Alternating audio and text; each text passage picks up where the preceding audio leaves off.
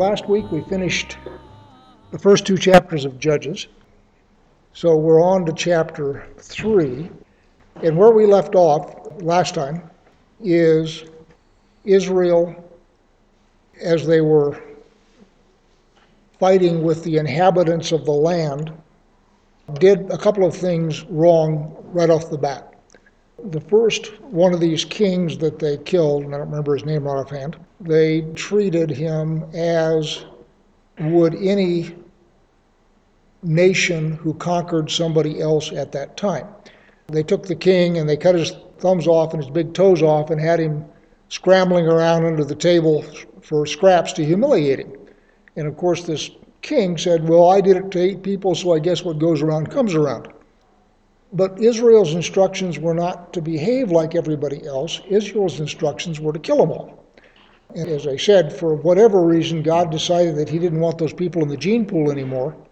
And so when Israel behaves like everybody else and starts taking vengeance, if you will, or trophies, if you will, that's their first mistake. And then the next thing that happens is, as they conquer other places, they would go ahead and kill the men, but they take the women and children for slaves, or they would put the population under tribute, and again, they wouldn't wipe them out. As I said at the time, the instructions to wipe out an entire town, men, women, and children, is really tough duty. I would not want to be involved in that. So I am sympathetic to the fact that they didn't do what God told them to do because it was really hard. But what that leads to is they never conquer the entire land. So they wind up having some of the inhabitants are put under tribute. Some of them they never actually conquered. So in the case of Dan, if you see on the map behind me, Dan is on there 2 places. Dan is down there on the coast to the west of Ephraim. Well, Dan is unable to conquer that. So what will happen later on in the book is Dan will move up north, and you see Dan clear up at the top, and that becomes Dan's territory because they are unable to conquer the territory that they're given. So anyway, where we are is God has said, all right, you're not going to do what I told you to do, so I'm not going to drive them out before you, and you're just going to wind up living with them. The comment was the original land grant goes all the way up to the Euphrates and all the way down to the border of Egypt. And that's true. What God says to Joshua, and we're not doing Joshua, so we didn't get that, is I will not drive everybody out ahead of you. I will only drive them out as fast as you increase in population and can fill up the land. So the idea was they would gradually move people out and expand as Israel itself increased in population and were able to occupy the land. And what he said was, I'm not going to do it all at once, because if I do that, you aren't going to be able to live in it because there aren't enough of you. And so the land will become full of wild animals and stuff like that, and that's not what I want. So, and you see that same land grant in the book of Ezekiel, where you have the millennial temple, and it goes all the way up to the Euphrates and all the way down to the border of Egypt. That was the original idea here, but they didn't have enough people to occupy that much land when they started. So the plan was, we'll take it over gradually and as you get bigger. Chapter 3. Now these are the nations that the Lord left to test Israel by them. That is, all in Israel who had not experienced all the wars in Canaan. It was only in order that the generations of the people of Israel might know war, to teach war to those who had not known it before. Camp out here for just a minute. You had the generation of the wilderness, and there were a number of different wars that happened in the wilderness, and certainly as they took out Sihon and Og on the east bank of the Jordan, that generation went to war. And of course, the generation that crossed the Jordan with Joshua knew war. So the idea was The next generation has got to have its own wars in order to teach them how to fight. Now, a couple of things about that. One of the things that everybody prays about is peace. But in fact, the only way you ever have peace is if you're really good at war. Because otherwise, if you are not any good at war, your peace will either be the peace of slavery or the 20 minutes of peace until your neighbors discover that you're not any good at war and enslave you and put you under tribute or kill you. So God is nothing if not realistic. He made us, he understands us, he knows us. So the idea that he is setting Israel up with sort of a constant military training program, very practical. The other part of that is they didn't do what he said. So the people that they are fighting are a different group of people that they would have fought had they done what he said. In other words, if they had gone in and wiped them all out like God said to do, they would still have had wars to worry about, but they would have been wars with external enemies, as opposed to wars with people that they are mixed with, which is a different kettle of fish. The comment was, so this is sort of the start of the thorn in the flesh. And yes, you're correct. The comment was that, as we're going to see in just a minute, Israel, since they didn't do what God said, wind up intermarrying with the people in the land. So, given that they have intermarried, the question was, how genetically pure are the descendants of Jacob? You start with 12 tribes, which are direct descendants of Abraham, Isaac, and Jacob, and we know who their progenitors are. We know every one of them, and they're all descendants of Abraham only. Once they start mixing and once they start bringing a mixed multitude out of Egypt with them, the question is, how much of Abraham, Isaac, and Jacob still runs through their veins? Two answers. A, I don't know.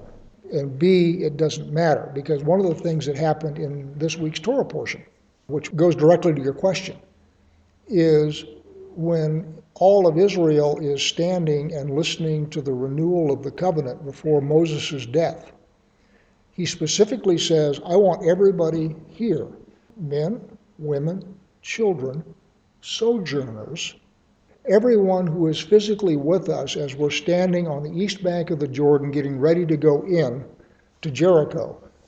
Everybody is picked up in that covenant. So the covenant explicitly includes the mixed multitude and anybody else that they may have picked up along the way. So God knows who his people are, and there's a couple of reasons that some of it makes a difference. Of course, you know the New Testament where Paul says there's neither Jew nor Greek. Everybody is in Messiah. So we are members of that covenant simply by our faith in Messiah. All right, now back up to the desert tabernacle. And you remember the camp in the desert, where you've got the tabernacle in the middle, you've got the Levites clustered around the tabernacle. And then outside of the Levites, also arrayed around the tabernacle, you have the other 11 tribes. So the Levites, who are descendants of Abraham, Isaac, and Jacob, have got a special job. And that job they get by virtue of their birth. In other words, the only way you get to be a priest or a Levite is if your daddy was a priest or a Levite. So that's hereditary. Now pop up to the new heaven and the new earth. What you see is the new Jerusalem coming down from heaven, and what you have inside of the new Jerusalem is the descendants of Abraham, Isaac, and Jacob, and they become, if you will, the logical equivalent of the Levites to the rest of the nations who are outside of the New Jerusalem. The rest of the nations are arrayed around the New Jerusalem much the way the 11 tribes were around the tabernacle. They're saved. They made it past the lake of fire. They are in God's kingdom. but they are not Israel. Israel still maintains a special calling and a special function. So God knows who his people are who are genetically Israel, and he's keeping track of them. We don't know who they all are, but he's keeping track of them. And so in the new heaven and the new earth, they will then take on a role analogous to the Levites around the temple. So back to your original question, how, to use air quotes, pure are descendants of Jacob today? I have no idea. God does, and when it becomes important, God will make it obvious. The point is, God does not drive out all of the inhabitants of the land. The reason he doesn't, of course, is because of Israel's disobedience. They don't wipe them all out like he told them to. And I am fond of saying that God is the ultimate lemonade maker. When life hands you lemons, make lemonade. God is the ultimate lemonade maker. So what God is doing is saying, all right, you guys didn't obey me. You didn't wipe them all out like I said to wipe them all out. So what I'm going to do is I'm going to use them as training devices to teach you guys how to do war. That was not plan A, that was plan B when they didn't obey. Here is a map that shows a couple of things that we're going to talk about now. So back to Judges 3. These are the nations, the 5 lords of the Philistines, and all the Canaanites, and the Sidonians, and the Hivites who lived in Mount Lebanon, from Mount Baal-Hermon as far as Lebo-Hamath. And in this map, you can see Lebo-Hamath is up here, and Mount Hermon is right here. And Lebo-Hamath is up here. I wanted to show you that map so you can get yourself oriented. Verse 4. They were for the testing of Israel, to know whether Israel would obey the commandments of the Lord, which he commanded their fathers by the hand of Moses. So the people of Israel lived among the Canaanites, the Hittites, the Amorites, the Perizzites, the Hivites, and the Jebusites.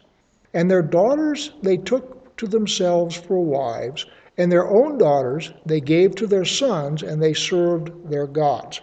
Now, in addition to saying you got to wipe them all out, God also specifically says don't intermarry. So they're not only not wiping them all out, and as I said earlier, they didn't do what they were supposed to do, and I understand that, but boy, I've got some sympathy for them because going through just slaughtering people is not at all pleasant. So now down to verse 7. This is Othniel. And the people of Israel did what was evil in the sight of the Lord. They forgot the Lord their God and served the Baals and the Ashtaroth. Therefore the anger of the Lord was kindled against Israel, and he sold them into the hand of Cushan-Rishathaim. And what that means is Cushan doubly wicked. He's king of Mesopotamia. We'll talk about that in a minute. And the people of Israel served Cushan-Rishathaim 8 years. But when the people of Israel cried out to the Lord raised up a deliverer for the people of Israel who saved them. Othniel, the son of Kenaz, Caleb's younger brother, the Spirit of the Lord was upon him, and he judged Israel. He went out to war, and the Lord gave Cushan-Rishathaim, king of Mesopotamia, into his hand. And his hand prevailed over Cushan-Rishathaim, so the land had rest for 40 years. Then Othniel, the son of Kenaz, died. One of the commentaries I read said that Cushan, doubly wicked, may not have been the guy's given name. It may have been whoever wrote this down gave him that title. The other thought, given that most of the enemies that Israel has are local, Mesopotamia, as all of you know, is hundreds of miles to the east. And you actually have to go up through the Fertile Crescent and down in order to bring an army that way. So one of the things that has been speculated is this guy may have been more local. But it is what it says, so I'm perfectly happy with that. The people of Israel again did what was evil in the sight of the Lord, and the Lord strengthened Eglon, the king of Moab, against Israel, because they had done what was evil in the sight of the Lord. He gathered to himself the Ammonites and the Amalekites, and they went and defeated Israel. They took possession of the city of palms, which is Jericho, and the people of Israel served Eglon, the king of Moab, 18 years. And you can see on this map, Jericho is north of the Dead Sea and west of the Jordan River. And it's known as the city of palms. So Israel served Eglon and Moab for 18 years. Then the people of Israel cried out to the Lord, and the Lord raised up for them a deliverer, Ehud, the son of Gera, a Benjaminite, a left-handed man. The people of Israel sent tribute by him to Eglon, the king of Moab. So Ehud was a judge, and he was also a courier. So when they took tribute to Moab, Ehud is the guy that took it. Verse 16. And Ehud made for himself a sword with two edges, a cubit in length. And he bound it to his right thigh under his clothes. And he presented the tribute to Eglon, king of Moab. Now Eglon was a very fat man. And when Ehud had finished presenting the tribute, he sent away the people who carried the tribute. But he himself turned back at the idols near Gilgal. And I think some of your translation may say quarries. Verse 19 again. But he himself turned back at the idols near Gilgal. Gilgal, remember, is just slightly north of Jericho. It is on the plain of the Jordan River. And as you remember, that was where the Israelites first camped when they crossed the river under Joshua. That was at Gilgal. That was their base camp. And from there they took Jericho. And then once they had taken Jericho, that's the place where they went up the pass to the central highlands and took Ai, Bethel, all of the cities in the saddle of Benjamin. So Gilgal is a place north of Jericho on the plain of the Jordan, which means it's down in the river bottom, not up on the hills. 19 again, I'll get through 19, I truly will.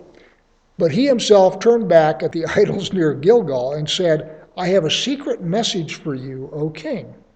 And he commanded, silence. And all his attendants went out from his presence.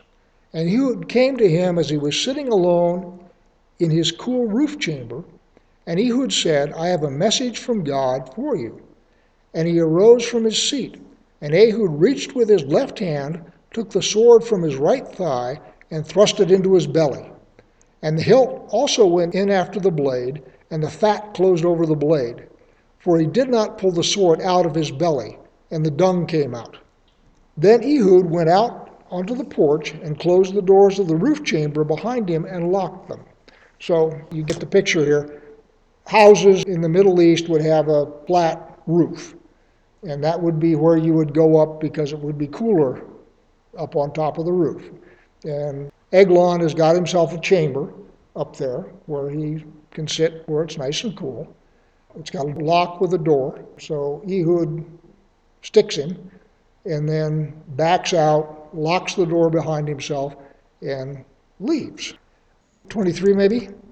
Then Ehud went out onto the porch and closed the doors of the roof chamber and locked them.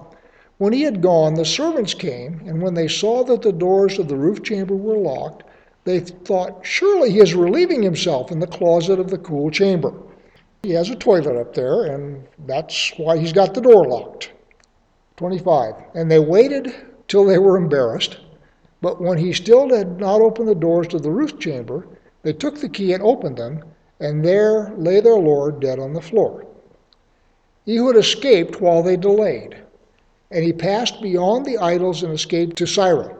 Nobody knows where Sirah is, except it's in the hill country of Ephraim. When he arrived, he sounded the trumpet in the hill country of Ephraim. Then the people of Israel went down with him from the hill country, and he was their leader. And he said to them, follow after me, for the Lord has given your enemies, the Moabites, into your hand. So they went down after him and seized the fords of the Jordan against the Moabites, and did not allow anyone to pass over. They killed at that time about 10,000 of the Moabites, all strong, able-bodied men. Not a man escaped. So Moab was subdued that day under the hand of Israel, and the land had rest for 80 years. So once the occupying garrison had been taken out, and notice the 10,000 were all strong, able-bodied men, which means that they were the palace garrison, if you will. And once they were taken out, then Israel was able to subdue Moab. The Bible records we slew 10,000 of them. Question was, did we lose any of our own? There's only two biblical battles that I know of that it explicitly mentioned that there are no Israelite casualties. And the first one is, oddly enough, against the Midianites, which were allied with the Moabites.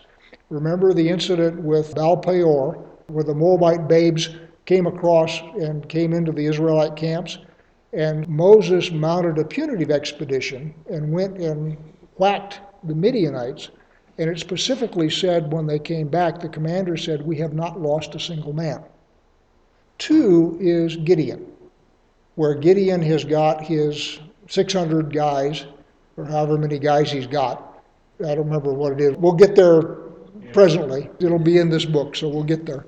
So Gideon has got his small raiding party. And of course, God sows confusion among the Midianites again, and they destroy themselves, and Gideon doesn't lose anybody in that battle. As far as I know, those are the only two battles that Israel participates in where it explicitly says we didn't lose anybody. Full stop. Reading modern Israelite history, one of the things that they say is we give glory to God and we do not count our losses. So the idea here is we give glory to God for the victory and we don't mention our own losses. Yeah, the comment was it makes more sense than supernaturally winning every battle and not losing anybody. I understand that. But there are two in the Bible that explicitly say we didn't lose anybody. And those are the only two that I know of. The rest of them just seem like normal battles, and we killed 10,000 of them here and so forth. The comment was when Israel was coming across the Jordan under Joshua, and they took out Jericho. Achan got big eyes and took some loot and buried it in his tent. So then they went up against Ai, which they should have been able to take easily, and they got routed. And they lost some number of their own people, but they also got run out and they lost the battle. And then they came back and they said, all right, who did it? And they finally get to Achan, and he confesses, and they stone him. And then from there on, they prevailed under Joshua. When they say they took out 10,000 of the Moabites, does that mean they didn't lose any themselves? I'm saying not necessarily. And let's do Shamgar, and we'll quit. I don't want to start Deborah with just 10 minutes, because Deborah's a cool map exercise. Judges 3:31. After him was Shamgar, the son of Anath, who killed 600 of the Philistines with an ox goad, and he also saved Israel. That's all that's mentioned about him until you get to the Song of Deborah. And if you go to Judges 5, and in verse 6, he is mentioned again. In the days of Shamgar, the son of Anath, in the days of Jael, the highways were abandoned and travelers kept to the byways. The villagers ceased in Israel. They ceased to be until I arose, I, Deborah, as a mother in Israel. So in the days of Shamgar, he was not able to guarantee safe travel on the roads in Israel. And we'll talk about that more when we get to Deborah and Barak next time. That is the series of judges up until Deborah. Deborah and Barak are going to get a lot more ink and a lot more detail on what's going on. One of the things that apparently is going on in Shamgar's time is, as I say, commerce is severely restricted. Not because of enemies, although that may be the case. It may also have been bandits. Again, fast forward to the New Testament. The story of the Good Samaritan. For those of you who have been to Israel, going from Jerusalem down to the Jordan River, you go down this mountain pass. And in fact, it was so notorious for bandits that the Romans had a garrison set up about halfway down to keep the bandits under control. And the thing about the Good Samaritan is when he goes down, he's set upon by bandits. And they beat him and strip him and so forth. So The fact that people can't travel safely on the roads could be due to foreign interference. It could also be to Israel not being strong enough to keep the bandits under control, and you were beset by highway robbers. There'll be a reference under Deborah of people riding on white donkeys, which indicates wealth, and I'm sort of assuming that those people were able to pay the toll, if you will, to go where they want. We'll talk about that next time, because that'll be the subject next time.